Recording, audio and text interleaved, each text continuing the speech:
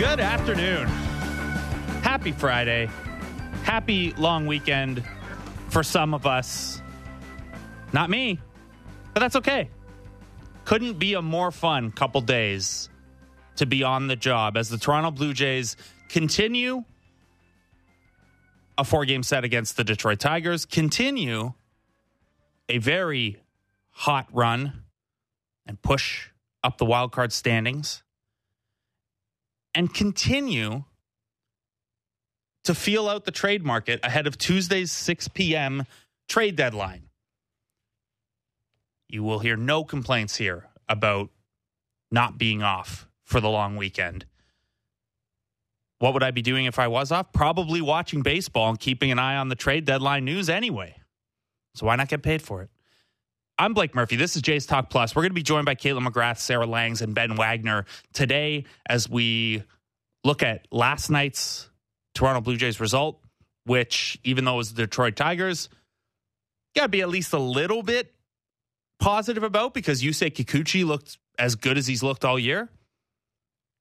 We'll take a look at tonight's game and the rest of this series where, even shorthanded, the Jays will be monster favorites against the Detroit Tigers throughout the weekend. And, of course, we'll keep an eye on some trade targets, some of whom are already in Toronto as a part of that Detroit Tigers bullpen. We didn't see them yesterday, but we might see them over the next couple days. The Jays won last night 5-3. A bit of a sweat late, but they hung in there. Yusei Kikuchi, 3 base runners over 5. Good fastball location, good fastball volume. Danny Jansen demanding the fastball, keeping it pretty simple, keeping Kikuchi on course there. I never know how much weight to put into catcher ERA, especially over small samples, but it's pretty clear that Danny Jansen has a really positive impact on the Jays pitchers. That's not to say Alejandro Kirk doesn't. Our pal Chris Black at Down to Black on Twitter has basically been doing running updates of the Jays' monster record when it's Jansen or Kirk behind the plate. Less so when it's Gabriel Moreno, which you'd expect maybe with a young catcher, or a Zach Collins or a Tyler Heineman. Matt Chapman also hit 2 dingers last night. He's in full-on peak Oakland Matt Chapman mode now. We're going to talk to Sarah Langs about that because Chapman's season has been a fascinating test case in how much to value and what to look at in the StatCast data. Nobody better than Sarah to talk us through that. And of course, it's Hug Watch weekend. Keep an eye on those dugouts. Keep an eye on those bullpens. See guys saying goodbye. The old Hug Watch. If you know your local breweries, we won't give free promotion here, but there might be another Hug Watch going down over the course of the weekend. Some bad news, though, heading into today. It's not bad news, I guess. We'll talk to Caitlin in a second about how worried we should be. But there's no George Springer or Bo Bichette in the lineup tonight. George Springer grabbing at that wonky elbow after a swing yesterday. Bo Bichette colliding in the outfield on a play he shouldn't have been doing that. Yeah, we'll talk to Caitlin in just a second about that. Couple small updates for you. First, the first one is a reminder that tonight's game on the television side is exclusive to Apple TV Plus. We'll have the radio broadcast for you here on the Sportsnet Radio Network. Ben Wagner and Ben Nicholson-Smith, first pitch at 7:07. But on the TV side, you're looking at Apple TV Plus. Other update, you may have seen Casey Candell around the Jays dugout because he was promoted from AAA to assume John Schneider's old role. Jeff Ware has been named the new interim manager of the Buffalo Bisons down at AAA. He's a former Blue Jay. He's been in the system as a coach since 2015. He was most recently the AAA pitching coach. So there you go. Some updates there. You keep your texts coming in today, 2590590. What are you looking forward to this weekend? How anxious are you for the trade deadline? Are you buying Yusei Kikuchi's start? Let's talk about all that stuff with Caitlin McGrath of The Athletic. Caitlin, how are you?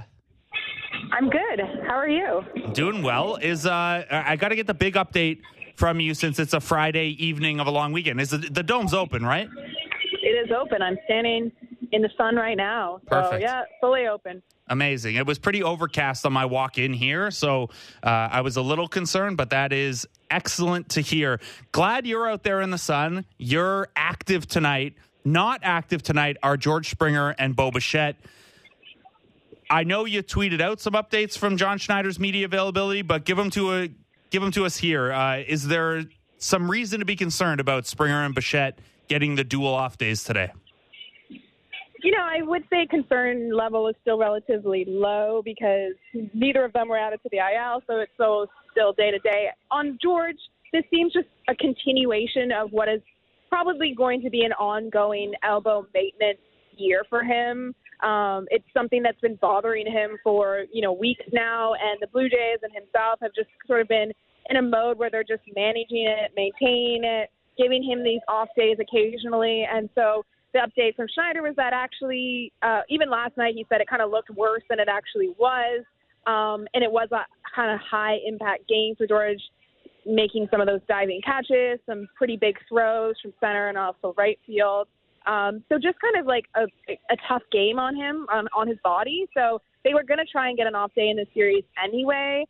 This just happened to work out for them. With the Bo injury, again, I would say I'm not too concerned yet because we don't have a ton of details on it. Maybe it's just kind of like sore shoulder after that collision, which looked scary. You're glad that it wasn't worse than it actually was. Obviously, they didn't make the out on the play, which is not good, but they got out of the inning, so could have been worse. But yeah, just that sore shoulder. It has to be pretty sore, I think, for Bo to miss a game because he's a gamer. He likes to play every day. He's pretty much had played every day. I think maybe he missed one game or something. But yeah, so I would say concern level low. They still seem to be day to day, but that could change. We'll probably get more updates tomorrow and go from there. Yeah, I mean, George Springer's available off the bench. That's always a good sign. But that visual of him grabbing at his elbow after a swing is going to stay with me for a little bit, I think. The Bo Bichette one, I went back and forth on whether, I was justified in being worried or I just kept remembering Kevin Pillar, Troy Tulowitzki from the other year. And that kind of did it for me. There were some positives beyond the injuries last night. Yusei Kikuchi activated off the IL, looked pretty good in his return. I know you wrote about it for The Athletic, Caitlin. What did you make of Kikuchi's first start back in a little over 3 weeks? Yeah, I mean, you have to think that it was a pretty promising sign from him. I think you also have to, mention that we've seen him go out there and throw 5-6 good innings, and then he isn't able to follow up in the next start. So the key with him is just, can he do this consistently? And I think why the Blue Jays have been working on that delivery of his is just trying to unlock that consistency. If they simplify the delivery, if they sort of exploit or use his athleticism more, they think they can get him more consistent so that he's not, fidgeting with his arm slot, so he's not getting out of rhythm on the mound. So it's trying to simplify the delivery, and they think that will help him with the command, and basically it just all flows from there. And so I thought, just my sort of untrained eye, I guess, looking at his delivery yesterday, I thought that it looked really free-flowing, every movement kind of flowed into one, whereas I think we've seen him look a little bit, sometimes there's a hesitation in his delivery. It's a little bit more like herky-jerky kind of thing. So I thought yesterday he looked good, but I think with Kikuchi, just the history of what he's done this year, I think you're going to need to see 2, 3, 4 starts in a row before you sort of feel okay, maybe he has unlocked something. But you know what? Better than he went only one inning or something, right? So it's something to build off, right? Exactly. I'd much rather be talking about a 5-inning start where there was a case to leave him in for the 6th rather than what we'd been getting before. But you're right. This is the trouble with Kikuchi, is at least this year, is we've seen him turn things around and then it go the other way. And I was looking at, and it was the highest proportion of fastballs he's used in a start since back in May. And it was a high strike rate. And he was working the edges well, both by eye and statistically. And then I went back and looked at some of those May starts. It was he was doing that then too. And then he went away from it. So I guess we have to look at a little bit more of a sample there. How much do you think Danny Jansen being back behind the plate for him helps? I know his overall numbers with Jansen catching aren't bonkers good, but they are better. And it did look like Danny Jansen was pretty firm with them and consistent behind the dish last night. Yeah, and I think that's it. And I think that with Danny Jansen, he's not, a quote-unquote veteran in terms of he's been around the league for years and years and years. But on this team, he is the veteran catcher because they have such a young catching core. He's the most experienced. he has done a lot of work and, getting the pitchers to trust him. And he is the guy, I think, that really gets the best out of Kikuchi, or at least it's kind of seen that way so far. And some of that just might be his experience and the fact that he can be maybe a little bit firmer with him. And I think when you have a bit more experience behind the plate, then a pitcher is going to maybe say, okay, I'll do what you say. And not to say that Kirk or Gabriel Moreno, weren't doing a good job behind there, but maybe it's just a different sort of communication, or maybe it's just a different relationship with Danny and Kikuchi that sort of is working better. I think actually, like, listening to your radio station and listening to a guy like Caleb Joseph, I've heard him talk about Danny Jansen's influence. And I think it's just like, a catcher that's been around more might just have a little firmer touch, or might be able to say, like, no, you're throwing your fastball, like, we're doing it this way. And I think, like, when I'm listening to Caleb Joseph, it seems like that's kind of what he's seen as like, maybe what's holding Kikuchi back is, like, maybe it's just be firmer with him, like, just, trust your stuff, or let the catcher call the game. And it seemed like he was doing that. And I think in May, like you said, he was doing that as well. And so you were going to need to mix things up, because guys will adjust to you, obviously, but definitely, like I said, that start to me looked like something to build upon. Using the new slider, using the fastball a lot, using the splitter really carefully, and getting guys to swing and miss at it. So to transition into kind of the topic of the weekend, as encouraging as that was, there's no way that whatever Yusei Kikuchi did yesterday, perfect game to you don't get one out, there's no way that could have had an impact on the Jays' aggressiveness between now and Tuesday, right? Like the Jays would have to be fully in, we need a couple starts of sample mode too? I would assume so. I think that they probably, I don't think it's a coincidence that they wanted to start him on Thursday rather than even later, just to give themselves more time to, like, parse through the information that they get from that start. And I even wrote in, my piece last night, it's like, as you say, it's not going to really greatly influence their decision, but I think it's helpful to have as much information as possible, and having the latest information on Kikuchi is just going to help them make decisions. But certainly they've got their trade deadline plans mapped out. They've been working on this for, weeks, if not months, on what they want to do. I think the Blue Jays are going to be aggressive. The challenge for them is that they've got to sort of weigh what matters to us most. What do we really most need? Because sort of what you hear right now, and maybe the prices will get lower as we get closer to the deadline, but certainly what we're hearing right now is that the prices are pretty high out there. Even Ross Atkins said it to us a couple of days ago on the record, saying, like, the prices are high. You're going to pay a premium right now. And so if those come down and the Blue Jays feel like they can address, all their needs or a few of their needs, but I think it's all going to sort of, like, depend on what do they need most. If it was me, I would say probably the bullpen, but I would say maybe if you can get, a starter, a depth starter, and then some bullpen help, that would probably be a really great outcome for their deadline. But you have to sort of weigh how much is that going to cost, and how can we get as most impact we can while also addressing, a few of our needs. Caitlin, you wrote the other day that this Jays surge has given them, and I'm paraphrasing here, but even more cause to be aggressive ahead of the deadline. They're 10-2 in their last 12, 9-2 since making the manager change. When you write that, is that a case of, because we're seeing that, yes, that 2-week stretch before that wasn't the real version of this team, and the good version of this team is not too far away? Is that kind of the idea there? And I guess, geez, could you pick a better time to peak then? No, and I think it's also just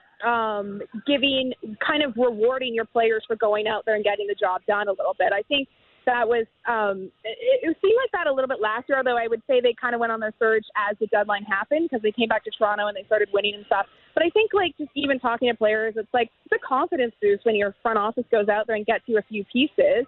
It doesn't necessarily mean the Jays are going to be, like, trading for the best starter and all the best relievers or whatever. Like, we'll see what they actually get done. But I think that adding a little bit to this team, raising the floor of this team, if you can, I think is only going to help, and it's going to give the team a boost. And yeah, I mean, if you're a front office and you saw them score 40 runs or whatever against the Red Sox, like, how would you not feel like, yeah, this is a team, we know this offense can be really good, is a game-changing offense. And I think you have to sort of look at that and say, we have an opportunity to do something special here. Let's shore up our team in ways that we think we can get better. And that's the funny thing too, is like, now you look at the offense, maybe in May or whatever it was, we're thinking, maybe they do need some lineup balance here. But now it's like, how can you improve this offense, right? Their numbers are right up there at the top of the league. So something that Mark Shapiro mentioned while he was talking to you guys about the Rogers Center renovations, and that's exciting, of course, on its own. But within that, he talked about how that $300 million outlay, all privately funded, is a continuation of investment in the team. And within saying that, he also mentioned that, he used the word hope over the next 5 days, that's apparent again. When you look at this front office's track record in terms of giving up prospects, and then you think back and it's, they gave up 4 for Matt Chapman, and they gave up 2 pretty big ones for Jose Barrios. Does that budget comment from Shapiro make you look at these next couple days a little differently? I think probably, like you said, they'll look for the best deal in general, but I couldn't help but think, well, maybe they're more willing to eat money if it means a lesser prospect cost, given that they did just trade away 6 big prospects in the last year or so.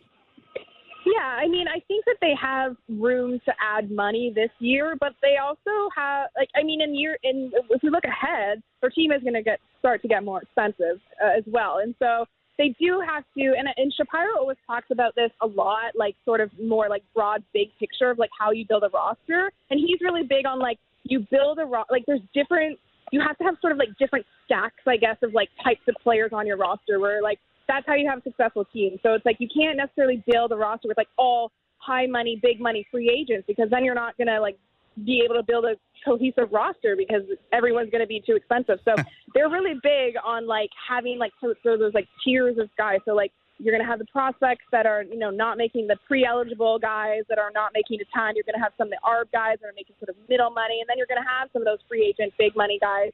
And so I think that this team has some flexibility when it comes to the finances, but I also think that they have flexed that a lot lately, and they have guys that are making a lot of money, Kevin Gausman, Barrios, all those guys, and then you're going to have to look ahead, and Vladdy's going to have to get paid at some point, Bo's going to have to get paid at some point, and so they do have to start to be aware of they're going to have to make sure that their roster is having those different types of players where it's making a lot, making middle, and then making maybe lesser money in the grand scheme of baseball salaries, which is a lot of money overall. But so, Caitlin, it is this is the baseball version of Canada Day weekend. I don't mean to say that there's not baseball on Canada Day weekend. There, of course, is. But I've spent the bulk of my career on the NBA side, and there's always some time of year that, you're locked onto your laptop and you can't do anything. And even if you hit a patio, you got to have the phone and the laptop out. For the NBA, that's Canada Day weekend because that's when free agency opens.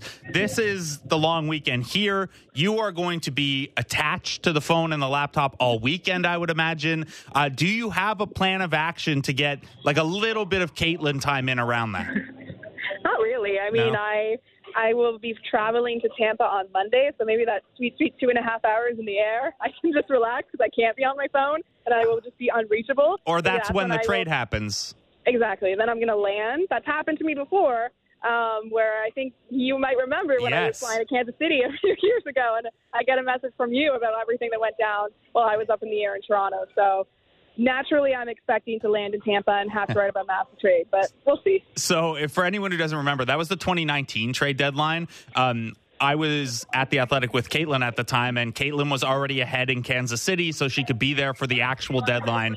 And the Jays, 3 days before the trade deadline, traded Marcus Stroman to the Mets for Simeon Woods Richardson and Anthony Kay. Reflecting on that trade, by the way, I loved Marcus Stroman, but turning him into a chunk of Jose Barrios is a nice piece of work there. But yeah, I got to be at that one and send you and John Lott the quotes and the scrums, and Marcus Stroman almost ran me over exiting the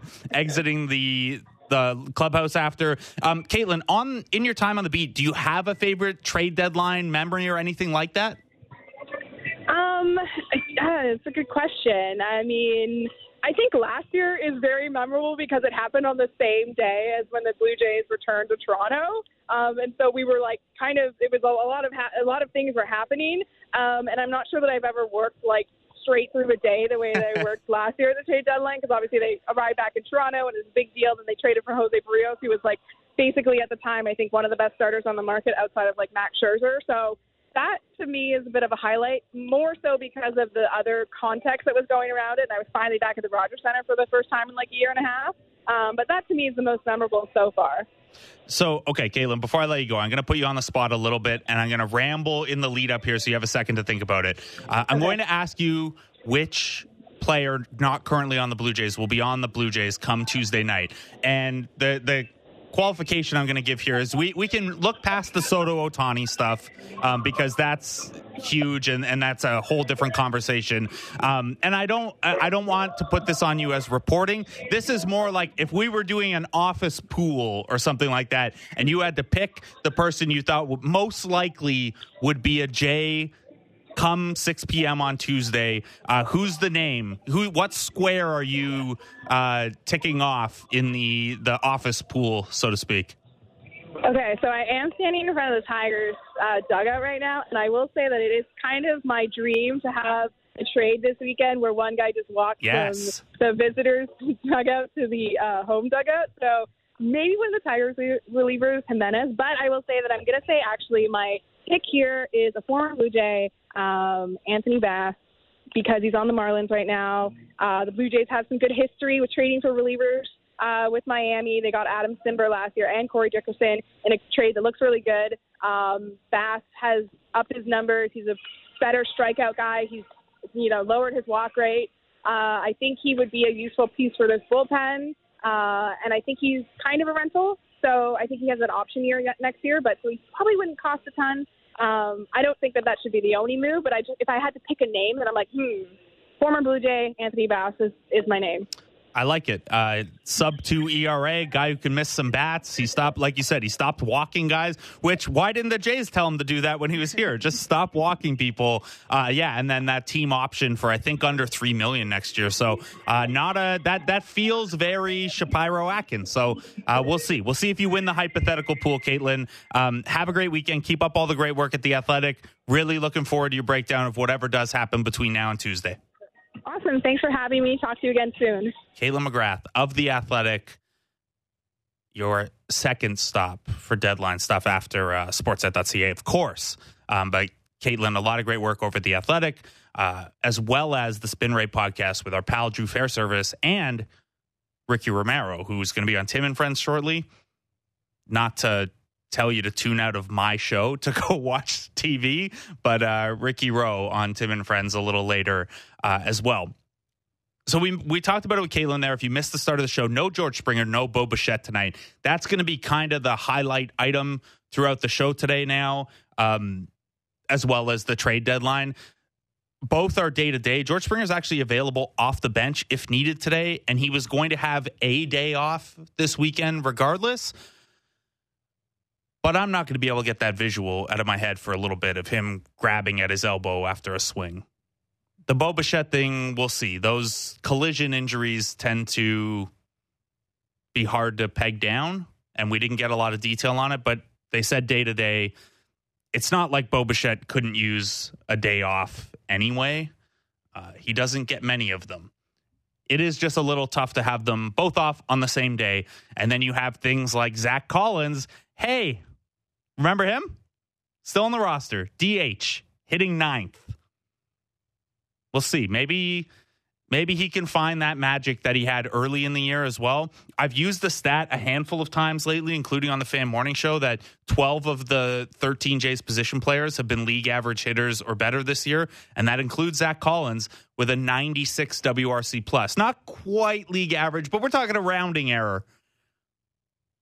He did not hit well in AAA after he went back down, and we have barely seen him since he came back up. Curious to see how that goes. Also have a fun look back for you a little later on. When was the last time the Jays used the DH in the number 9 hole? It's pretty rare. We'll look back at a couple times that's happened. Not too far back, but you got to go back at least 2013. And then there were a bunch in the years before that, which, if you remember those teams not being very good, that's how you end up with the DH hitting 9th. Let's take a break. Let's talk about someone who is not hitting 9th, but might be the best number 7 hitter in baseball We're going to go deep on Matt Chapman with Sarah Langs of MLB.com next on Jays Talk Plus on Sportsnet 590, The Fan.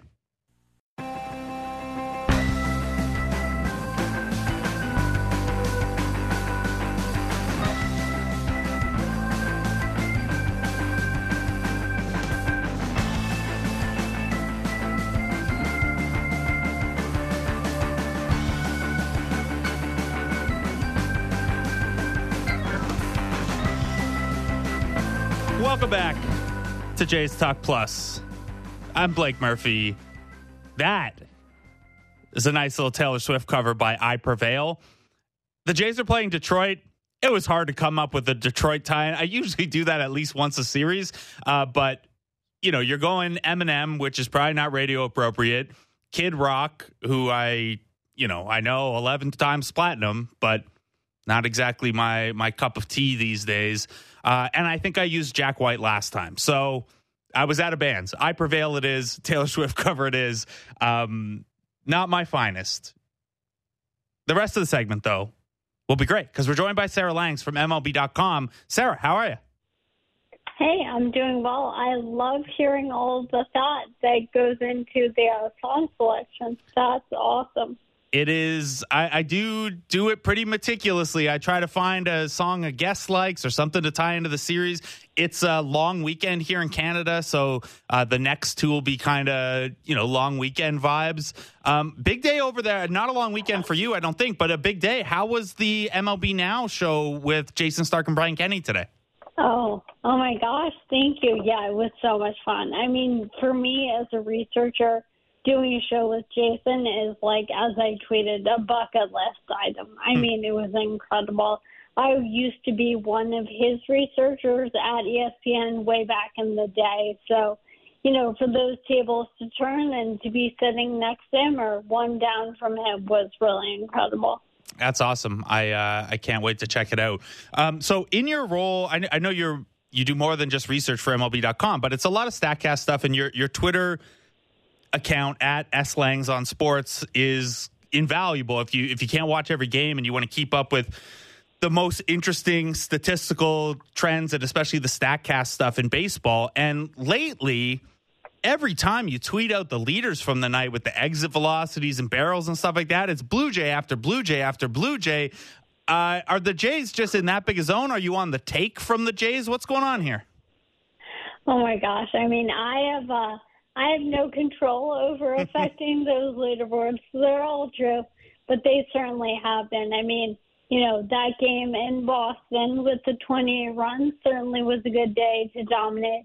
But just in general, this team hits the ball hard. And, I know Vlad Jr. hasn't had the season, to live up to what he did last year. But he still hits the ball incredibly hard. And there's so many other guys on that team who do that. You might not fully be aware of it. Even a guy like George Springer. It's not what you immediately think of with him, but he does indeed do that. So to me, this is the offense they're supposed to have, and it's just a question of pitching, bullpen, everything else. Yeah, and I know the gaps here are small, so bear with me, but over the last 60-plus days, the Jays are first in batting average, OBP, slugging, WRC+, exit velocity, barrels, pretty much anything you could possibly sort by. They're at number 3 for WRC+ on the season, a hair behind the Dodgers and the Yankees. Do you comfortably call this Jays offense a top 3 offense at this point? Are we saying more top 5? Do you think they have a case as the best offense in baseball?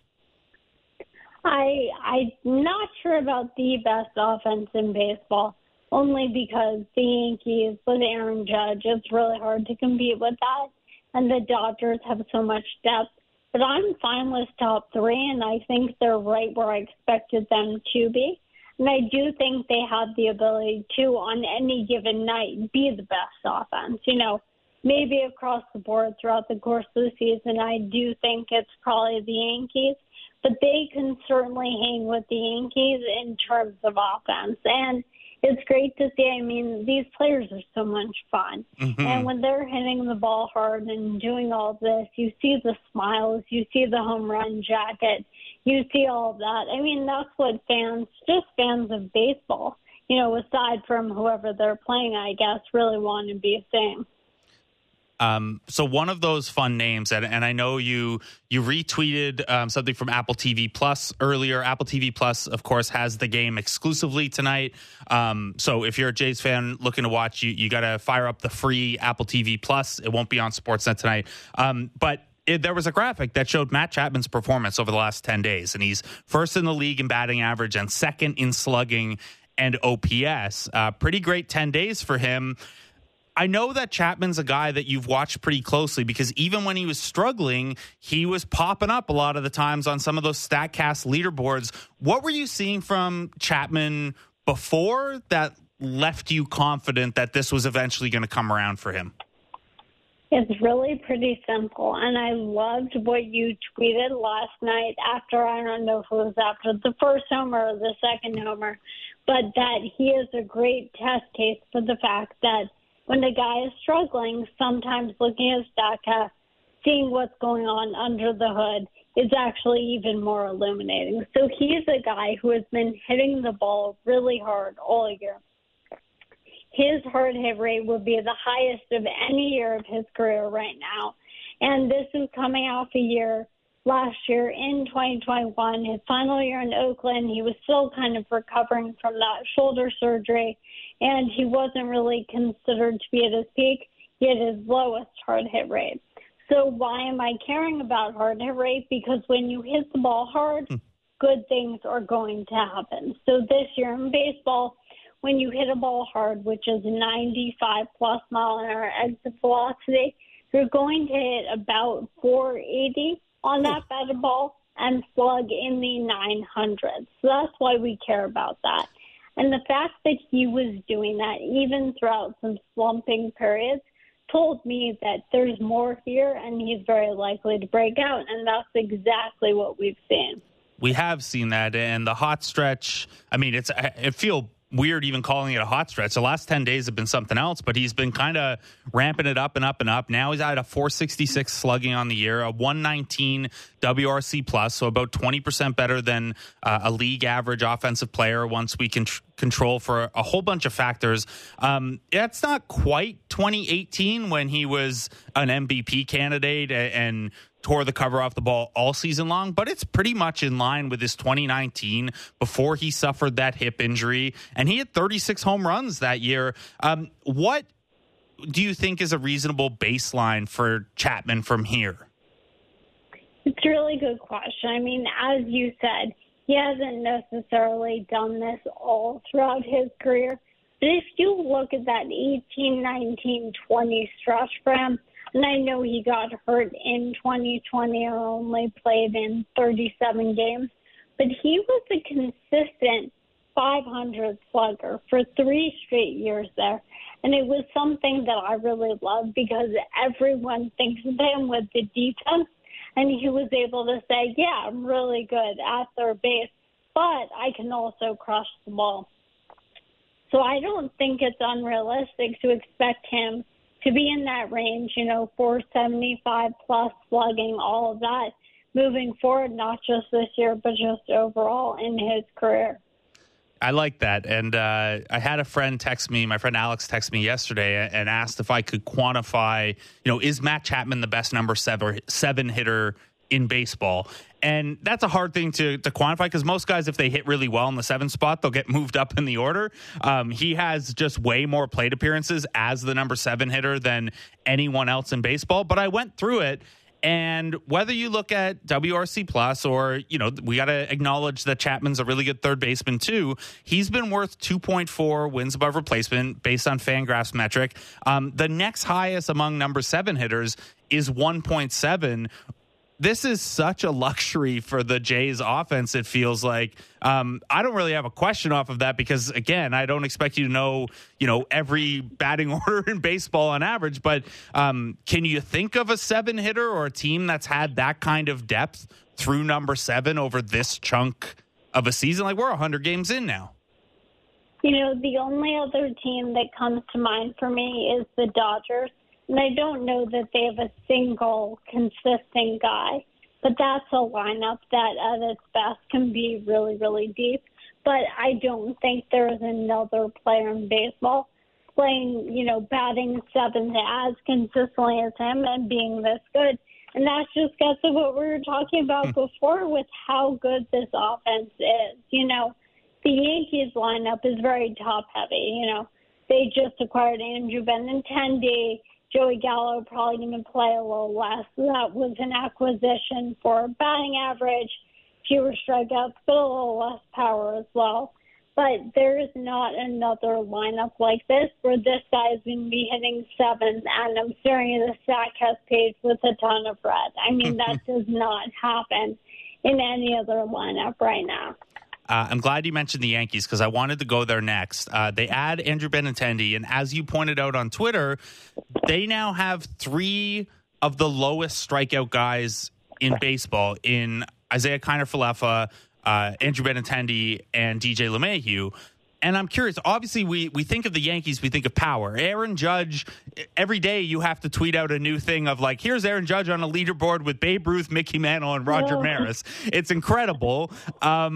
But it does seem like the Yankees' strategy around those guys has been to focus on ball and play guys.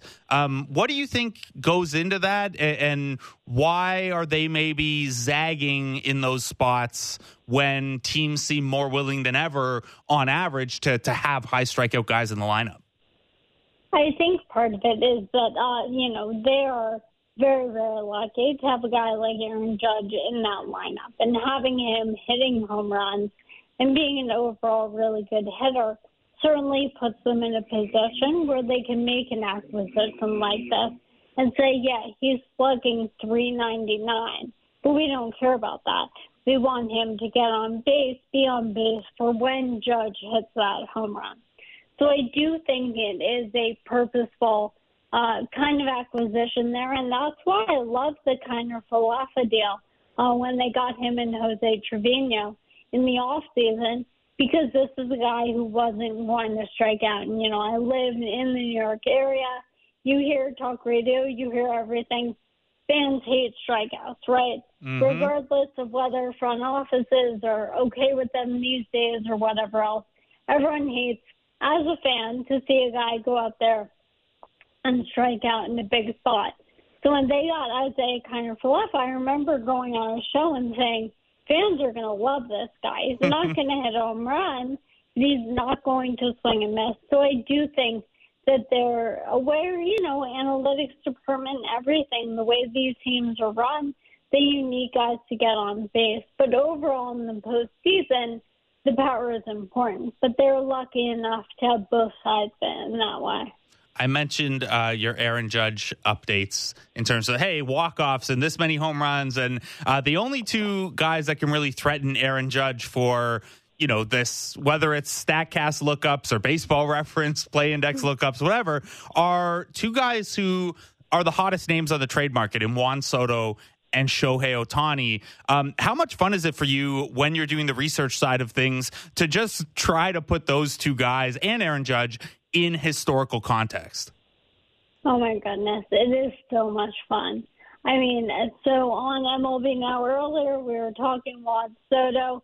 Producer jokingly to me goes, hey, you think he'll have a note or 2 on him?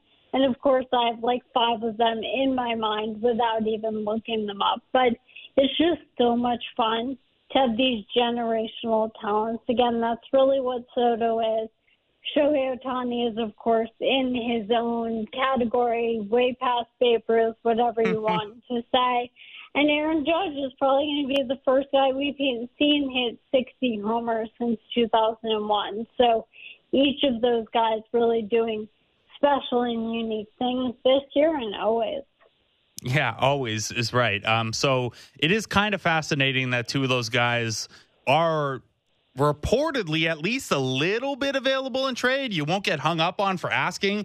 Aaron Judge is also a pending free agent. So 3 of the, most original hitters that we have in baseball, and in Ohtani's case, two-way player, could conceivably on the move. I gave you this question. I did you a big favor here, Sarah. Obviously, you're coming on my show. You're doing me the much bigger favor. But I have dropped this question on people a couple times this week without letting them know ahead of time. I gave you a heads up, so you've got an advantage here. But the Nationals and the Angels call you, and they say, we'll give you Juan Soto or Shohei Ohtani, and they ask for the exact same package of prospects. So it's the exact same trade. Which one do you pull the trigger on? Are you making that trade for Soto or Ohtani? I think it's Soto because I know Ohtani is incredible. Of course, I've come on here and spoken with you and so many others on this station about how great he is, especially amidst the MVP race last year. But to me, with Soto, there is, first of all, a year and a half more, or I guess a year more of control based on when each is hitting free agency, and he's younger. So I just think there's a little bit less risk there. So if it's going to be the same price regardless, I would say you're getting a better deal for Soto there, theoretically. It's a tough one, though. Hair splitting, of course, but it's a lot of fun. One more as we whip around the AL here. We can look at the standings, and obviously the Yankees and Astros are well ahead. But this AL wildcard race has a lot of not just good teams, but fun teams. And we're looking at teams like the Jays, the Ascendant Orioles. The White Sox are still fun, even though they've underperformed. And J-Rod and the Mariners. Is there a team in that bunch that you are kind of hoping goes on a run or adds a piece at the deadline just because of the fun factor? I mean, for me, I think it would have to be the Mariners. Also, with the fact that they have the longest playoff draw in the majors right now, I want to see them succeed. I want to see 21-year-old Julio Rodriguez in the postseason. So anything they can do, I think they need a bat or two because he's pretty much their only slugger right now. They're really good plate discipline, all of that, but he's the only guy who's really crushing homers for them right now. But if they could do that, maybe a pitcher or something like that, we know that Jerry Dipoto has the ability to be very aggressive in the trade market at any time. I would love to see them make some acquisitions, go on another run. I mean, I don't know how you beat winning 14 in a row, but even, 10 of 12, that'd be pretty good too. Yeah, it'd be fun to see it. And you're right. I know everyone got the kind of Julio Rodriguez experience at All-Star, but getting to see that in a 3-game wild card series would be a lot of fun too. I would prefer it to not be against Toronto. I would prefer Toronto to be clear of that. But there's not going to be an easy landing spot, I think. Sarah Langs, thanks so much for coming on with us and making the time. Enjoy the next couple days of chaos heading into the deadline, and keep up all the great work at MLB.com and the MLB Network. Thank you so much. Thanks for having me. Sarah Langs at SLangs on sports on Twitter. A lot of great stat info, StatCast stuff. Also, it's one of the most fun Twitter accounts because she just loves baseball so much. And I think sometimes people don't want to let that show in their Twitter accounts to the same degree. But it's very, very fun when Aaron Judge is hitting a million walk-offs and Julio Rodriguez is getting called the best baseball player one of his teammates has ever seen. And yes, when the Jays are this hot and they are breaking the StatCast metrics regularly, it's a lot of fun. Will the Jays break the StatCast metrics tonight? I don't know. They're playing against a guy coming up from AAA who was a reliever for the most part in AAA this year, and Brian Garcia. The Tigers, not the deadliest of teams. We're going to talk to Ben Wagner at 6 o'clock. But before we do that, I've got the lineups for you. No George Springer. He's dealing with that right arm vagueness. We saw him grab at it yesterday after a swing. We know it's something that he's gotten extra off days for. John Schneider told reporters before the game that it's just a day-to-day thing. There's not a lot of concern. He's actually available off the bench if they need him.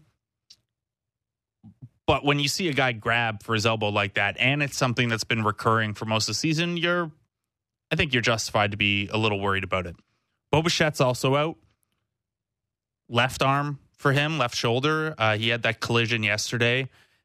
And, he was probably due an off day sometime soon anyway, although the team's off on Monday, so maybe they could have managed around it. But I think, if you're on the fence about whether a guy needs a day when he's played 98 games so far in the season and your team's played 99, I think you can justify giving him a down day. It's just a little unfortunate they come on the same day. That's all. So with no George Springer and no Bo Bichette, that's your leadoff hitter and your 4-hitter. How do the Jays line up? Cavan Biggio gets the leadoff nod against Brian Garcia.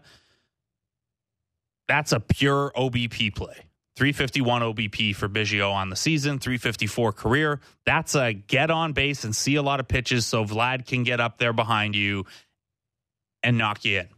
Vladimir Guerrero Jr., of course, hits second where he's locked in now. Alejandro Kirk at catcher hitting third. Teoscar Hernandez, Lourdes Gurriel Jr., Matt Chapman. They all bump up one slot with Bo out. So my talking point of Matt Chapman being the best seventh hitter in baseball. He's the sixth hitter tonight. Sorry, Alex.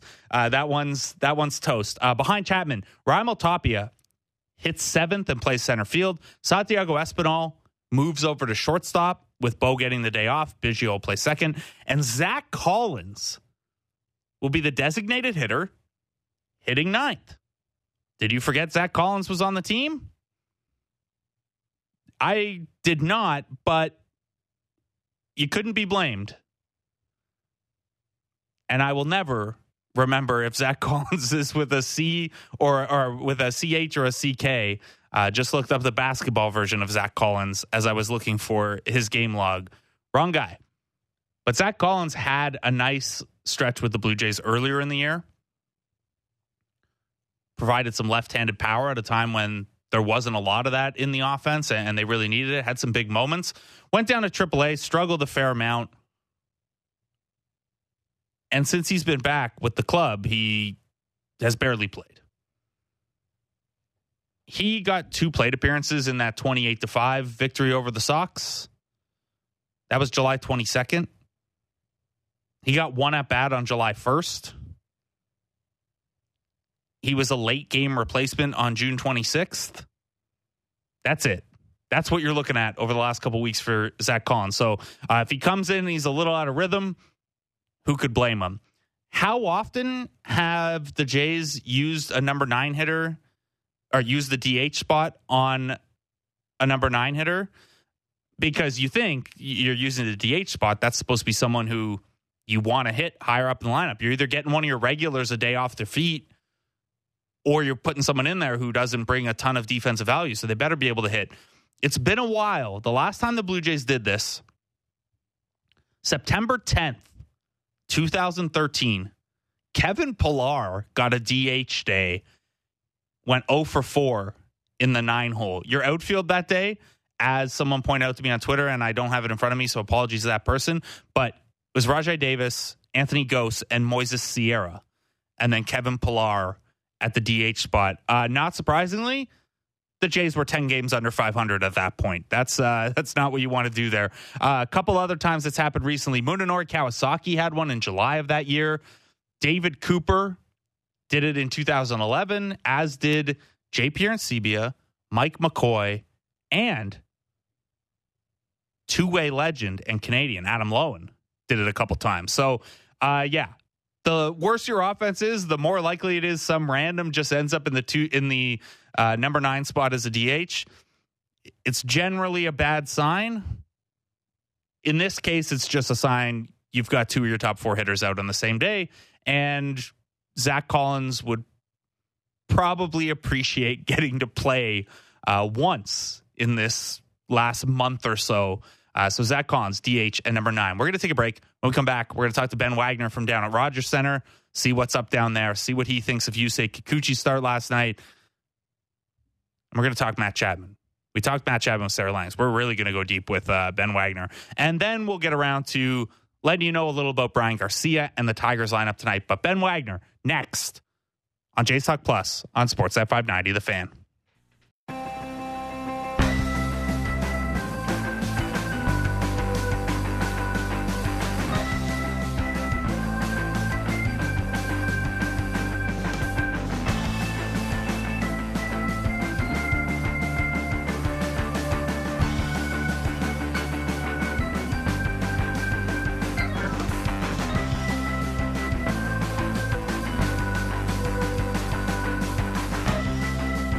Welcome back to Jays Talk Plus.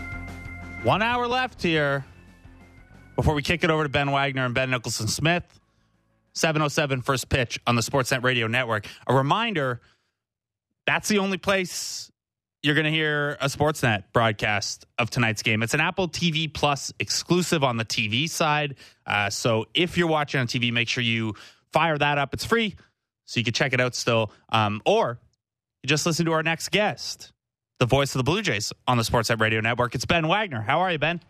I'm good. How are you? Doing well.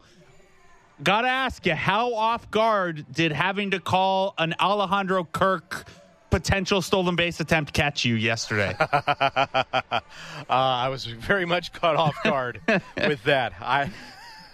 I actually chatted with John Schneider about that on the field earlier today, and I said, I know you guys are talking about being aggressive and taking an extra 90 feet if you get a good read on a ball, jumping out of the turf. I said, but what about that aggressiveness last night? and he said, yeah, there are sometimes maybe we don't want to do that aggressive, but you know what? In 24 hours, we saw Albert Pujols take off and try to steal a base. And then last night, Alejandro Kirk hits the accelerator. I think Vlad had one on the weekend, too. I know Vlad has a little bit more history of that, but yeah, on the weekend he had one, too. Vladdy's good for a sneak attack once a month. Yeah, it's entertaining. Not bad. Yeah. Alejandro Kirk hadn't attempted a stolen base since 2019 in High A. So, I think you were okay to be caught off guard. Listen, the dirt is faster in Dunedin. There you go. That's why the time in between. All right. So you mentioned you spoke to John Schneider about that a little bit. How much have you talked to him or others around the team about this increased aggression we've seen from the Jays on the base paths? It's nothing wild or anything like that, but it certainly does seem like they're trying to push it a little bit more these last couple weeks. I've talked a lot about it. I've talked with Luis Rivera because from a third base coaching standpoint, does that trickle down to his decisions on whether or not to send runners around second, for third, around third towards the plate? And also, I've asked John Schneider, repeatedly about it. I said, now you've got a chance from a managerial standpoint to not only institute aggression, but then reinforce that kind of aggressive nature as well with guys taking extra bases. And he's very mobile in that dugout. It's not like your traditional major league manager of old yesteryear where you just sit on the bench and go into a corner and you just kind of facilitate the game. John's really active. He's talking with players. He's putting his arm around guys. We've seen it with Vladdy and Bo and Alek Manoah over the last couple of weeks. So Schneid's actively having these conversations, and they're talking with players about that. And it goes against the Blue Jays every now and again. Remember the other night where Vladdy tried to go first to third? He made it to third base and popped off the bag. But, you got to be sure. You got to be sure is kind of the message in those situations. So this is something that the Blue Jays want to make their brand of. They definitely want to make their brand about these things. But it's not only reads and calls by Luis Rivera and John Schneider. It's putting a little bit of emphasis onto the shoulders of the player, too. And that was indicated, and I think it was game one against the Cardinals on Tuesday night. Bo hits kind of a soft humpback liner into shallow center field. He's going up the first base line, and then the ball lands right in front of the center fielder, and it jumps out of the turf.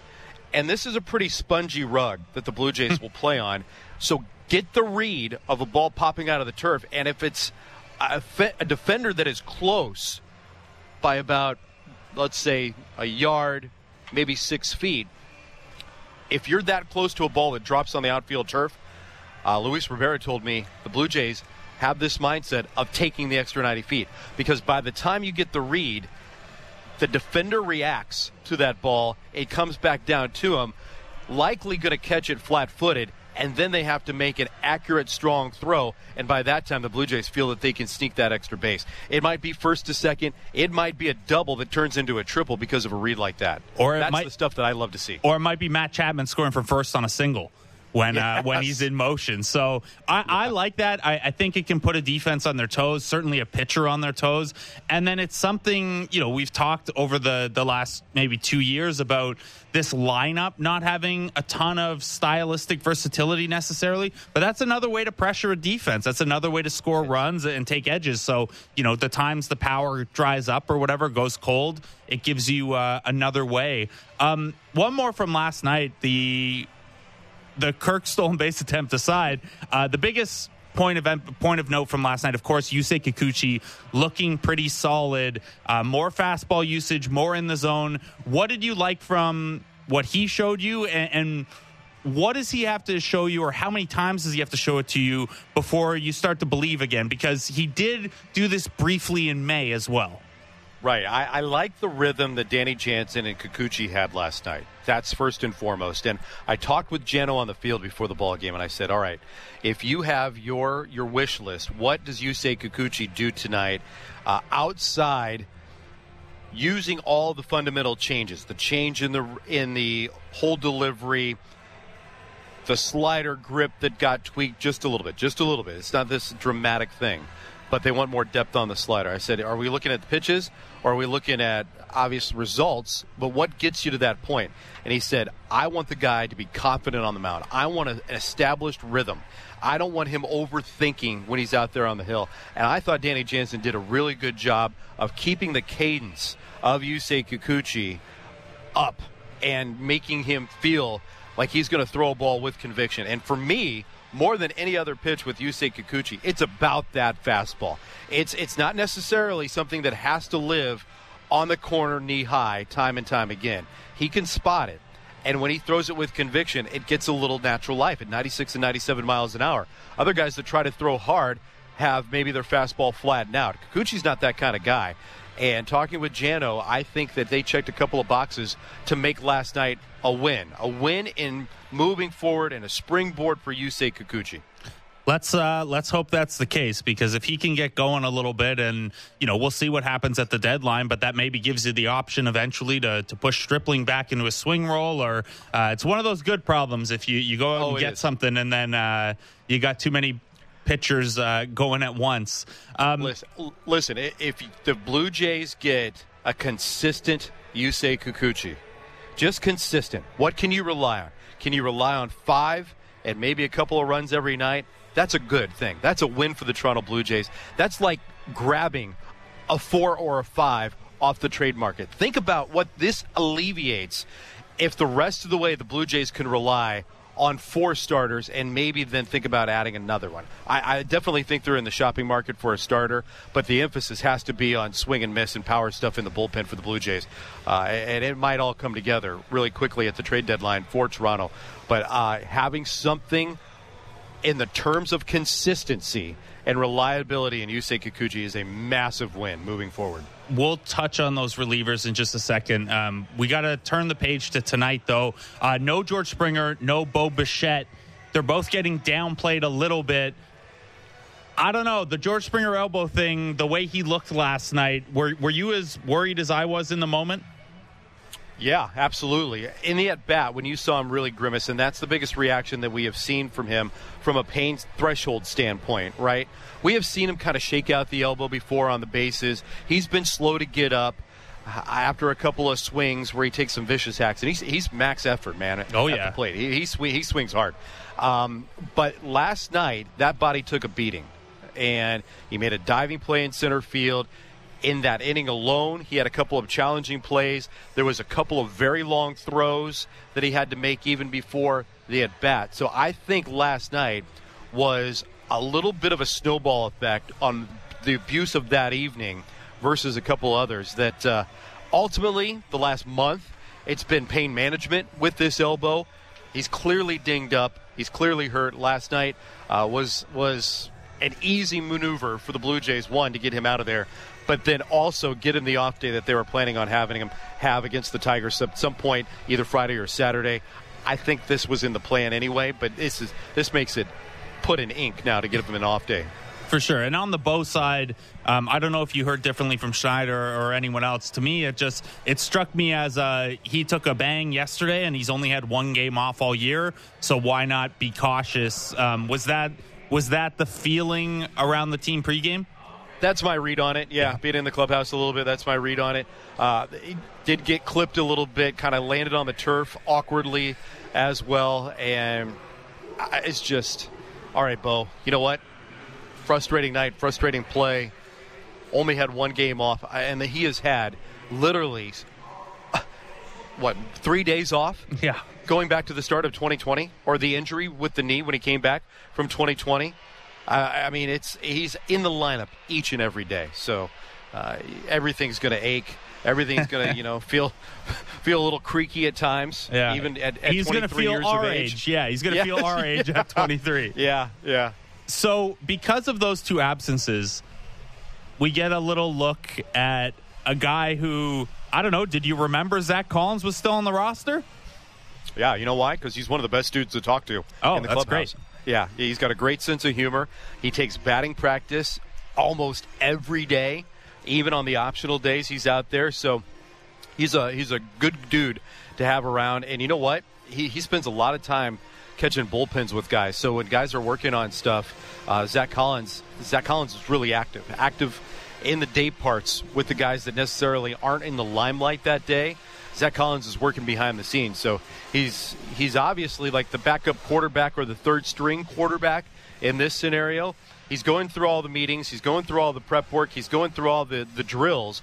You just don't see him all that often, right? Yeah, it's great to hear you say that, and your sometimes radio partner, Caleb Joseph, like that year he was with the Jays and then the year after with the Mariners, he referred to himself as the vibes coordinator. So you're just kind of helping out wherever you can, even if you're not getting in there. Yeah, I don't want to call him Captain Clipboard, but if you're the officer of vibes, that's a good role to be in. That's definitely a good role to be in. Caleb was certainly that. Yeah, so since June 19th, that was Zach Collins' last appearance with Buffalo. He has, so that's going back, we're talking 40 days. He has appeared in 3 games and has 3 plate appearances. Did you talk to him at all about, like, I know you said he takes a batting practice every day, but what is that going to feel like for him up there? That's a long layoff. A little weird. Yeah, a little weird. But this is one of the emphasis of the Blue Jays about preparedness and readiness. And you hear the word activate thrown around a lot in the Blue Jays clubhouse, and that activation is something that happens for everybody. It doesn't matter if you're Vladimir Guerrero Jr. and you're supposed to have the day off. All of a sudden, you're looking up at the scoreboard. You think, all right, 6th inning, 1-run game. I've got to get my body ready just in case Schneids points at me to get a pinch hit here. Everybody is playing that game and trying to flip the script a couple of innings ahead. And Collins is doing that. He'll go down and he'll take some dry swings in the batting cage. There's always a level of preparedness for each of these guys, even though they're kind of out of sight, out of mind. So this is why Zach Collins, a guy can come up and jump into the lineup and hit a home run. I think he's done it twice. Yeah. I think he's jumped into the lineup and actually hit home runs twice, and he's got 4 of them on the season. Yeah, and I'll tell you, in prepping for this show today, I am well aware that Zach Collins to hit a home run is plus 475. If you are someone who likes to go to the game and look at such things, it feels like a scenario. So the other effect of no Springer and no Bo Bichette is Kevin Biggio lead off, and then everyone else kind of slides up a spot through the middle of the order, which means my talking point from this morning on the morning show that Matt Chapman is by far the best number 7 hitter in baseball, no longer true. He's up to number 6. He might be the hottest hitter in baseball right now. Is he doing anything different up there? Or are we just seeing, hey, he's stuck with the process, and now the balls are going where they always should have been going for him? Well, he had a lot of the bad luck, right? Yeah. I think that's what you're indicating here from early in the season, where he had a lot of hard contact, hit a ton of balls that seemingly just kind of fell on the warning track, and you're thinking, man, off the bat, it'll look good. Or he hit a frozen rope, and the shortstop was in the way. He did. He had a lot of bad luck and solid contact, and that's why the Blue Jays weren't necessarily worried about Matt Chapman, thinking that he would finally get a little luck to fall on his side, pick up some base hits, but also the fact he was having pretty good and quality at-bats. That gets thrown around a lot, have a quality at-bat. But the amount of pitches, his control of the strike zone is what the Blue Jays were still encouraged by. Now, get out of the first couple of months of the season, get in right there towards the tail end of May, start of June. Chapman did a couple of things specifically in his routine. And in that routine, he was searching for a bat path that felt more natural to him. I had a great conversation at the cage with him a couple of weeks ago about the exploration of this bat path. And it has to do with a couple of things mechanically, but also with that bat path staying a little bit more fluid through the zone, keeping the elbow tucked in and the hands a little bit closer to the body at the same time. And that's improved his bat path. And it has to do with every pitch that he sees. Breaking balls, fastballs, big hammer curveballs like Adam Wainwright was snapping off at him the other night. And also the big thing that he was talking about just recently with Dave Hutchins and myself at the cage is he found a rhythm where his swing felt not like a Bo Bichette air it out, not like George Springer, where that takes those vicious hacks. He said, if I can get to a space where I feel 60% in my approach at the plate and then driving the barrel of the bat through this path, then let everything else just happen naturally with the finish. You get that hard contact, then you get the explosion, and then the finish. That's where he feels the most comfortable right now. It's weird to think that, by slowing down, you actually feel better.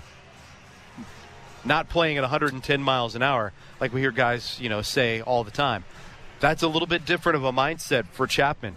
And by slowing it down, by having this more patient approach and bat path, this little bit of a drive and slowing down the body, and it starts with the foundation from the ankles to the knees and then to the hips, trying to keep everything moving at 60%, slowing it down, feeling a little bit more comfortable, softer in the batter's box. That all plays into this, and we can see now the production, right? Just look at the last week. He's got an OPS that looks like an enviable SAT score at 1,600. 1,600. So, I mean, this is obviously a massive process. It's taken about a month to really come to fruition. But right now, Chapman putting all that work in the cages with the tee, the high velo machine, getting it translated then onto the field of play. This is the result. And this is definitely by far and away, the best Matt Chapman that the Blue Jays have had. Absolutely. And you have to go back to that near MVP level season in Oakland for the last time he looked this good for this extended a stretch. And everything you laid out is how you end up. You fire up the StatCast page, and it's all bright red. 90th percentile barrel rate, 96th percentile exit velocity, 98th percentile hard hit percentage. The other thing that stands out to me there, and I'm curious, because you do talk to Chapman so much, if you've got a sense of the way he thinks about or strategizes at the plate. He came into this year having a pretty high strikeout rate the last 2 years. He hasn't walked as much this year as he has in the past. But when you look at his swing decisions, I know that's a buzz term around the Blue Jays developmentally. The swing decisions, he chases pitches outside of the zone less frequently than almost anyone in baseball. Is that something he consciously works on? Is that just a Matt Chapman sees the game better? What goes into basically not wasting swings? I think health. Health is a big thing. He's had the wrist injury. He's had the hip injury. That was a massive, massive setback for him. And this year, he was really excited coming to the Blue Jays. But more importantly, it was the off-season training regimen, regardless of where he was going to play. He felt more excited about this year than he had in the last three because of the off-season training program that he put himself into. He said, for the first time, I wasn't recovering from something or worried about something creeping back up, or while going through this training program, an injury that happened and then slowed me down, and I felt like I was starting from fresh at some point during the offseason. So I think that plays a lot into it, where he's just a more stable being.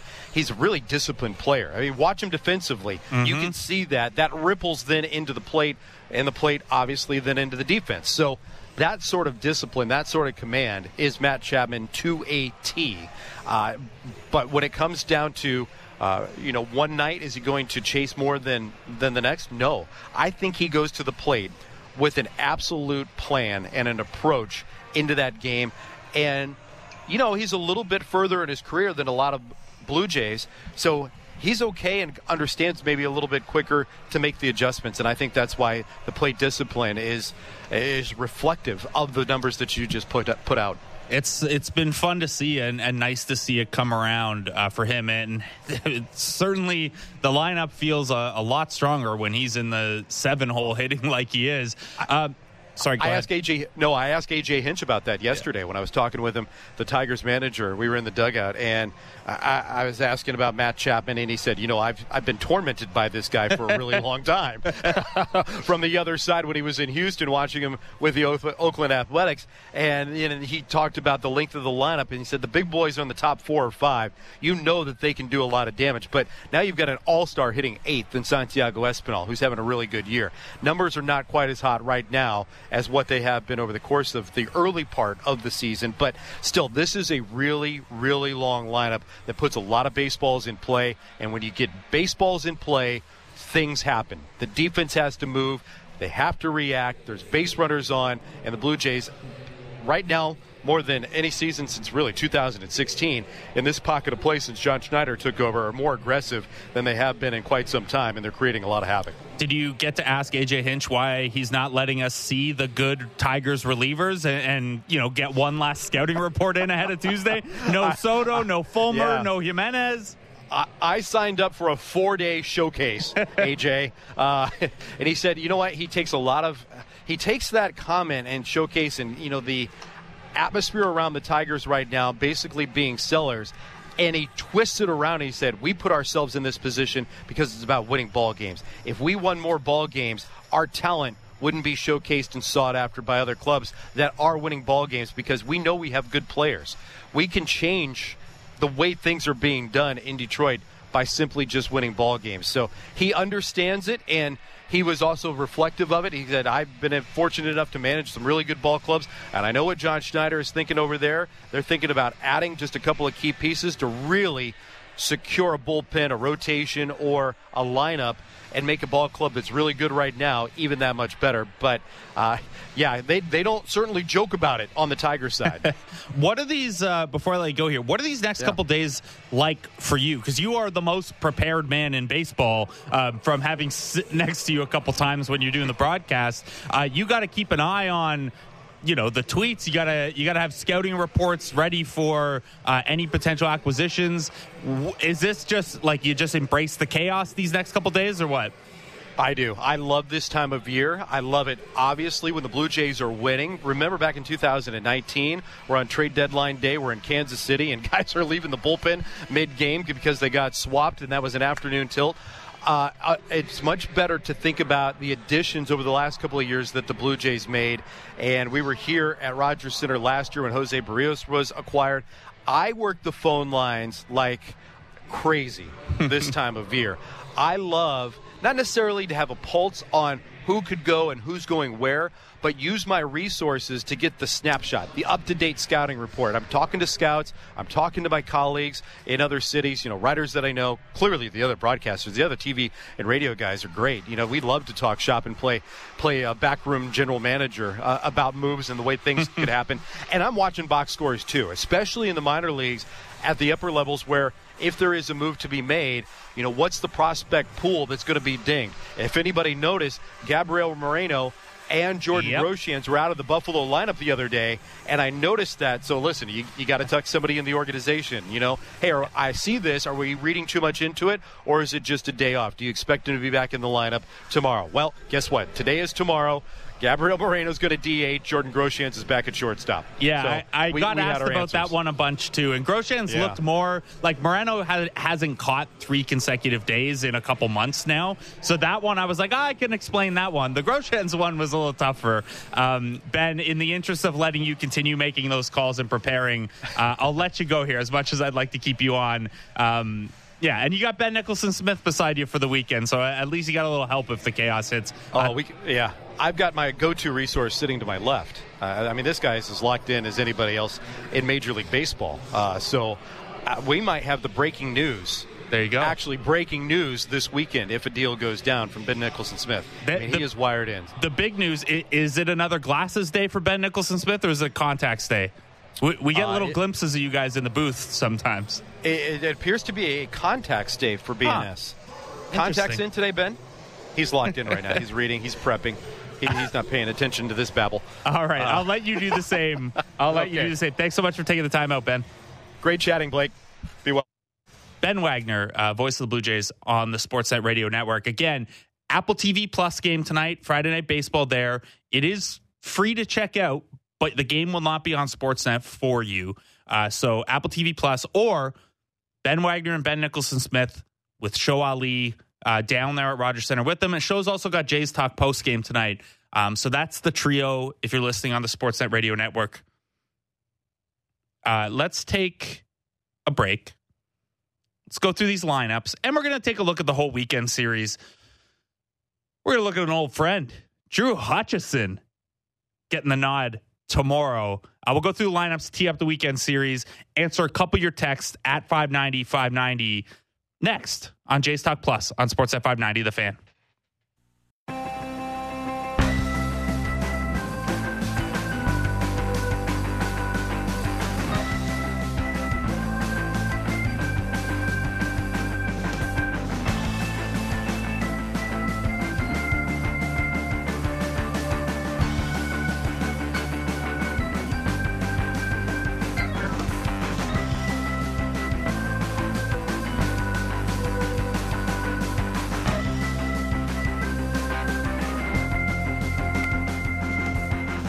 Welcome back to Jays Talk Plus. Happy Friday. Happy long weekend.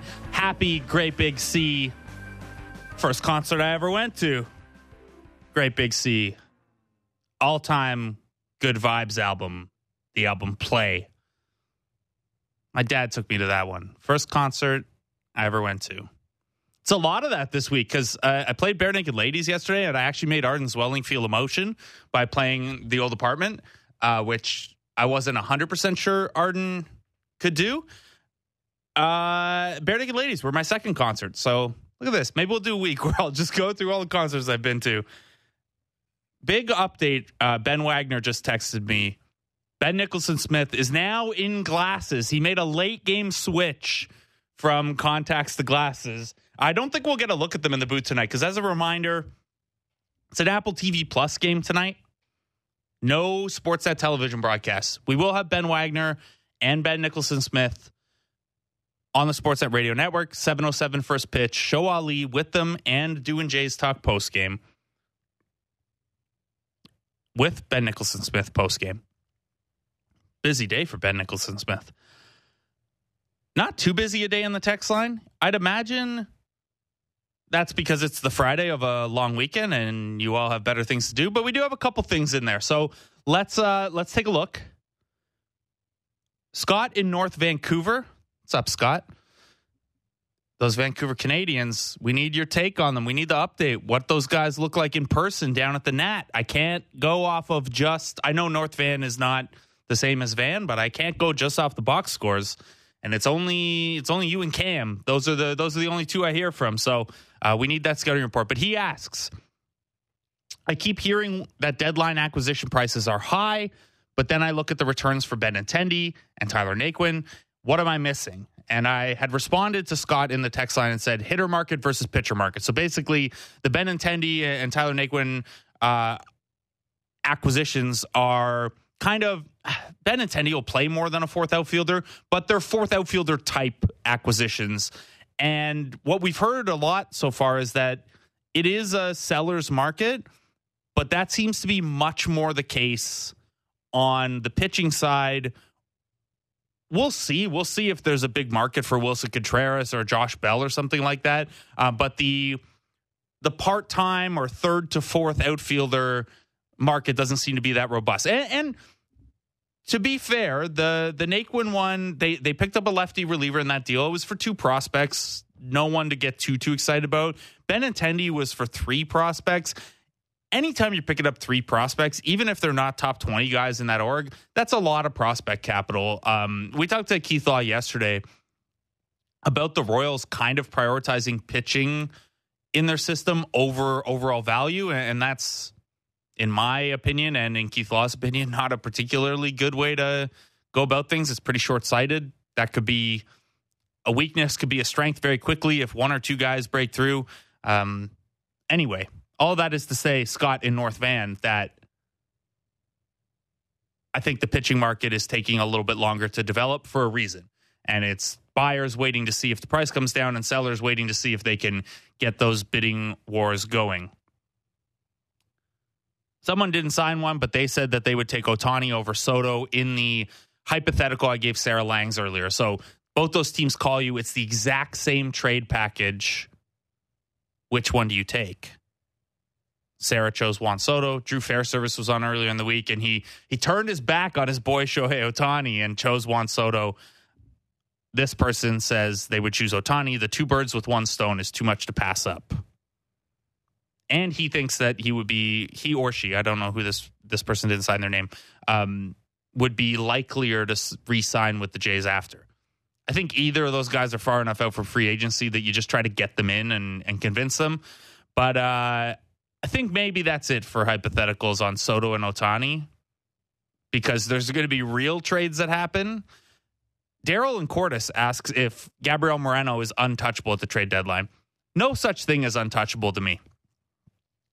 I would say, though, that it has to be a trade that meaningfully changes their World Series outlook. I think you're probably better off in terms of a pure value play and roster balance play moving one of your three catchers in the offseason when you can kind of take a longer approach to that roster build and play out the contingencies and the trickle downs. The other thing I'll say is Zach Collins is starting tonight. We all like Zach Collins. But we've talked to a handful of people around the team, including our own, Shy Ben and Arden, who think that Gabriel Moreno might or will probably be back up with this team when rosters expand in September.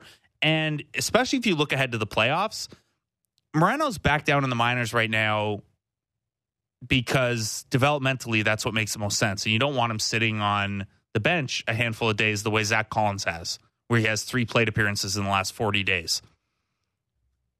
In the playoffs, that doesn't matter nearly as much. The developmental time's over, and you just want the best roster out there. It's possible Moreno factors in then and lets you do this Kirk Jansen juggling with an extra, an upgrade on Collins. Although the team could prefer Collins just because of the left-handed power. I don't know that they trust him behind the plate enough, though. So we'll see. I don't think Moreno's untouchable. I just think the type of deals we've heard talked about with the Blue Jays are not the type of deals that they would put Gabriel Moreno in. I don't think they'd put him in a deal for Luis Castillo. I certainly don't think they'd put him in a deal for relief pitching help. I think you'd have to be looking a little larger than that to convince them to put him in a deal. Tim in Stony Creek asks what I think of Bo Bichette. It seems like he's unhappy. Is anyone else noticing? I think he's just a tough guy to read, and his mentality and approach are a little different. Like, I think it just stands out in contrast to how gregarious a lot of the guys on this team are.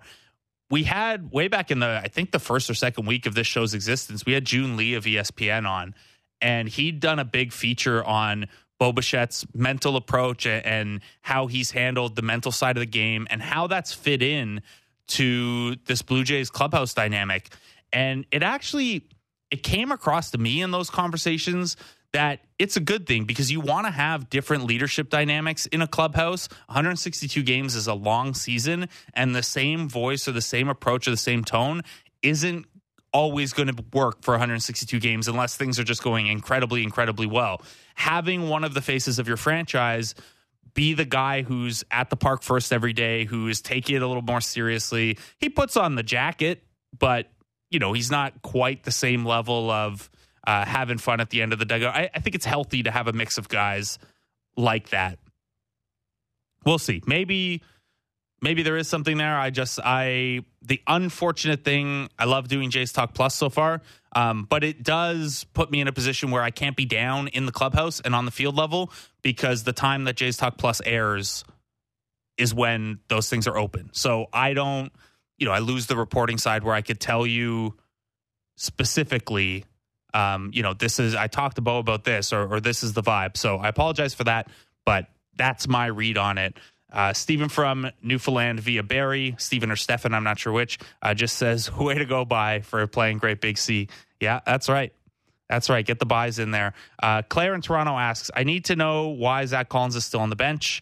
Couldn't they have a pitcher or someone else up there? He's there for weeks and not played. Claire, they could not have another pitcher up. So earlier in the year, this wasn't the case because there were allowances around, COVID and expanded rosters and things like that. You're actually not allowed to have more than 13 pitchers on the roster at a given time. So you couldn't bring a pitcher up for him. Honestly, I think the answer here is the Jays aren't going to use their last two bench players very often anyway. We've seen Otto Lopez up, Vinny Capra up. Those guys didn't play at all. This team has a really strong top 11, and having two bench guys that you trust to play a couple different positions and rotate in and out means you don't have to use guy number 12 and guy number 13 too often. So what the Jays have done with that is they've prioritized very specific utility. Bradley Zimmer can come in and play a good center field and pinch run when he's not getting picked off. I would probably aim a little higher with that spot, but that's the reason for it. They know that they're going to want to do a defensive substitution sometimes, and they think Bradley Zimmer has more value in a tight game than a better player who could start once every 5 days for, like if you're taking Tapia or Lourdes Gurriel Jr. or Teoscar Hernandez out of the lineup right now, why? You don't need that guy who's going to play a little bit more. I do think that upgrading the Bradley Zimmer spot is something that they'll probably be looking at between now and Tuesday if the cost is low enough. The Zach Collins one is all about Alejandro Kirk's bat. It's baseball dogma that you don't really want to have your backup catcher in the DH spot, because if your starting catcher were to get hurt, you then have to put an emergency guy in there or lose the DH. This is overstated. How many times this year has a catcher gotten hurt in a game? It's not a very likely scenario, but what it lets you do is it lets you have that extra catcher just in case, and it lets you say it's a day like today where, actually, this is not the best example. Say it's a day like yesterday where Kirk's DHing and Jansen's in the lineup, and a really tough righty comes in and you want to pinch hit for Jansen with one of the lefties off the bench, Biggio or Tapia. You can't do that comfortably if you don't have another catcher there. Say Jansen gets on base and you want to pinch run for him. You want to bring Bradley Zimmer in, try to get something going on the base pass. You can't do that as comfortably if you don't have the other catcher, if Kirk's at DH. So it's not basically what it is this team has 11 guys that they think can play pretty much whenever. And with those last two spots, they have chosen to go with very specific skill sets rather than just the best 13 players they can.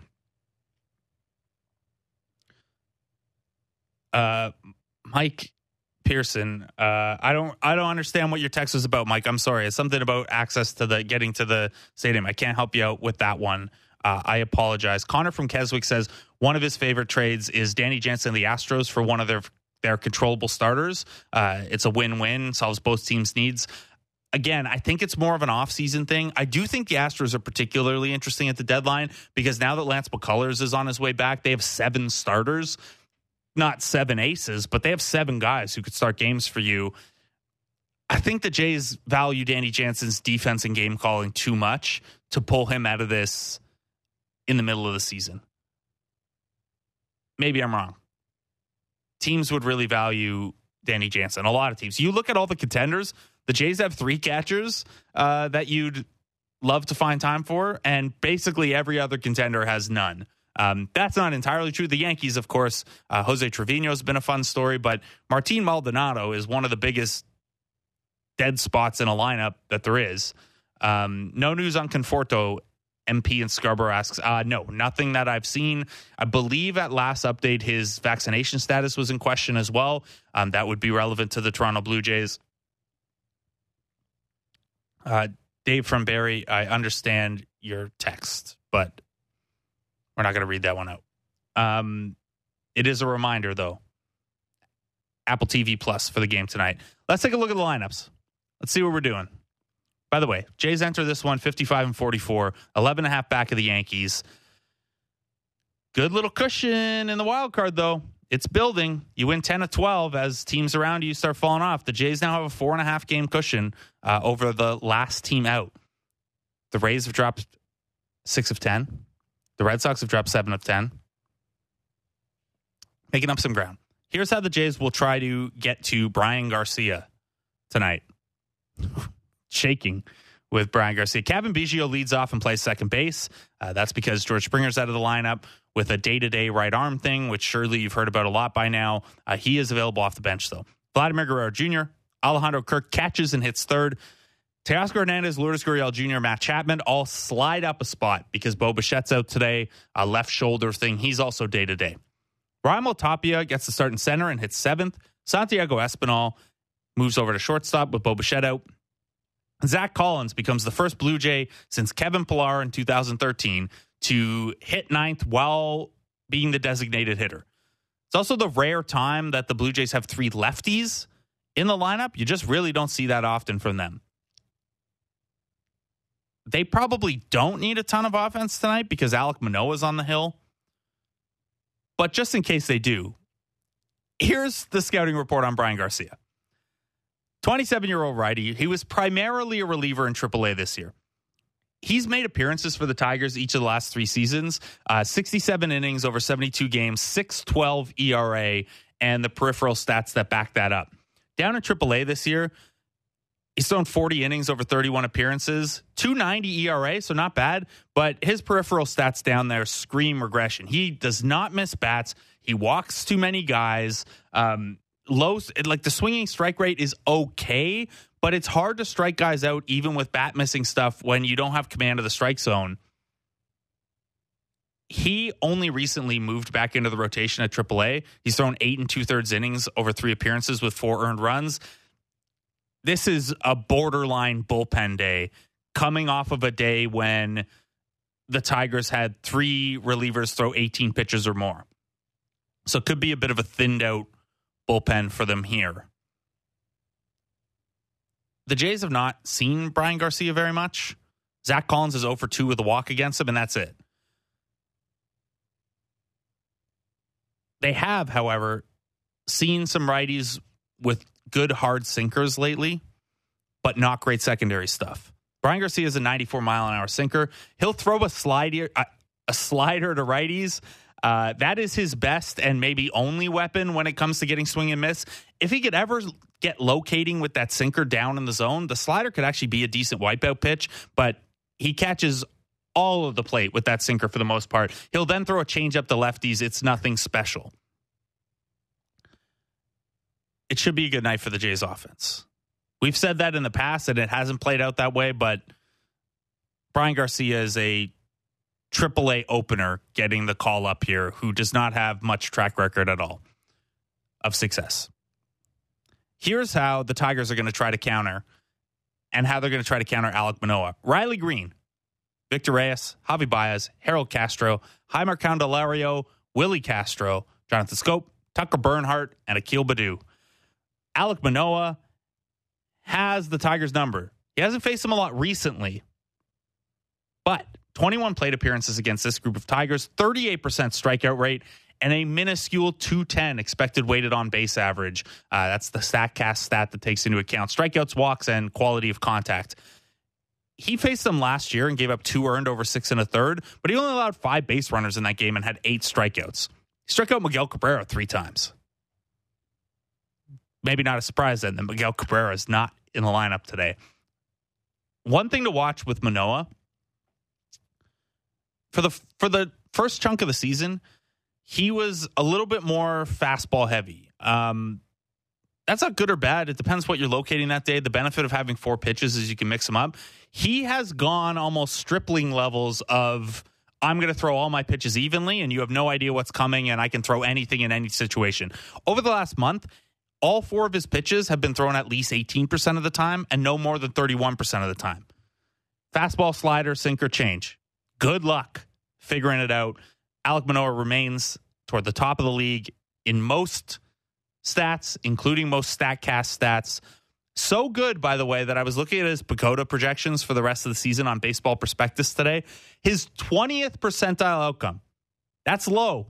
That's like almost the everything that's gone wrong has gone wrong outcome is a 3.97 ERA the rest of the way. That is unbelievable territory in terms of rest of season confidence from a metric. That's how things go tonight. Tomorrow, you're going to see Ross Stripling against old pal Drew Hutchison. He's back. He's hanging around. It's nice to see. You always want to see an old friend do well enough. He's got a 4.84 ERA this year, working as a swingman for the Tigers. Another guy who walks too many guys for someone that doesn't strike a lot of players out, and he doesn't have a great strikeout rate. You have to think the Jays will be up for that one. Although there aren't many Jays, if any, left from the Drew Hutchison era. So maybe there won't be anything. It'll just be on the fan side. Sunday's expected to be Jose Barrios against Garrett Hill to round this one out. Jays in pretty good shape here to make work of the Tigers and stay hot. They've won 10 in the last 12. Monster minus 350 favorites tonight. Absolutely no value there. But lets you know that the market is as confident in the Blue Jays as you might feel when I read out that lineup and I read you the Brian Garcia scouting report.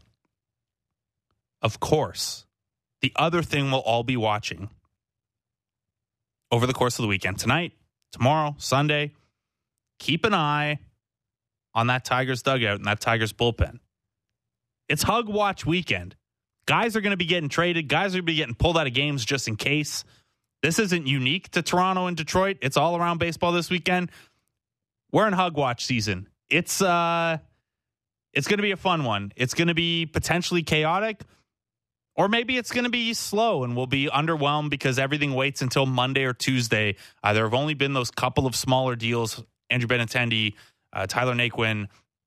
A little bit before that, there was the the Vogelbach one? Yeah. Not a lot has happened yet. The pitching market's still in the process of being established, but you're going to hear some things over the weekend. Jays Talk Plus will be back on Monday. No holiday here. We'll be back in our 3 to 5 slot, by the way. We're done filling in the 5 to 7. I've enjoyed the drive time, but we're back to 3 to 5 next week. Tuesday for the trade deadline. Be an extended Jays Talk Plus. We're going to do 2 to 5 that day. I'd imagine I'll probably be kicking around to hang with Ben Ennis in the Drive Time show a little bit after that anyway, since it is the deadline and the deadline's not until 6 o'clock. But Jays Talk Plus, back in your normal slot next week. One more reminder, Apple TV Plus game tonight. So no broadcast on the Sportsnet television side. Ben Wagner and Ben Nicholson-Smith will have the call for you on the Sportsnet Radio Network. 7:07 first pitch. We're only 13 minutes away. Show Ali with them, and then Show Ali and Ben Nicholson-Smith with Jays Talk for you post-game. It's going to be a fun weekend. It's nice outside. It's a long weekend. The Jays might make a trade. They're playing a bad team. They're winning a lot of games. It's going to be a fun one. Thanks to you guys for listening.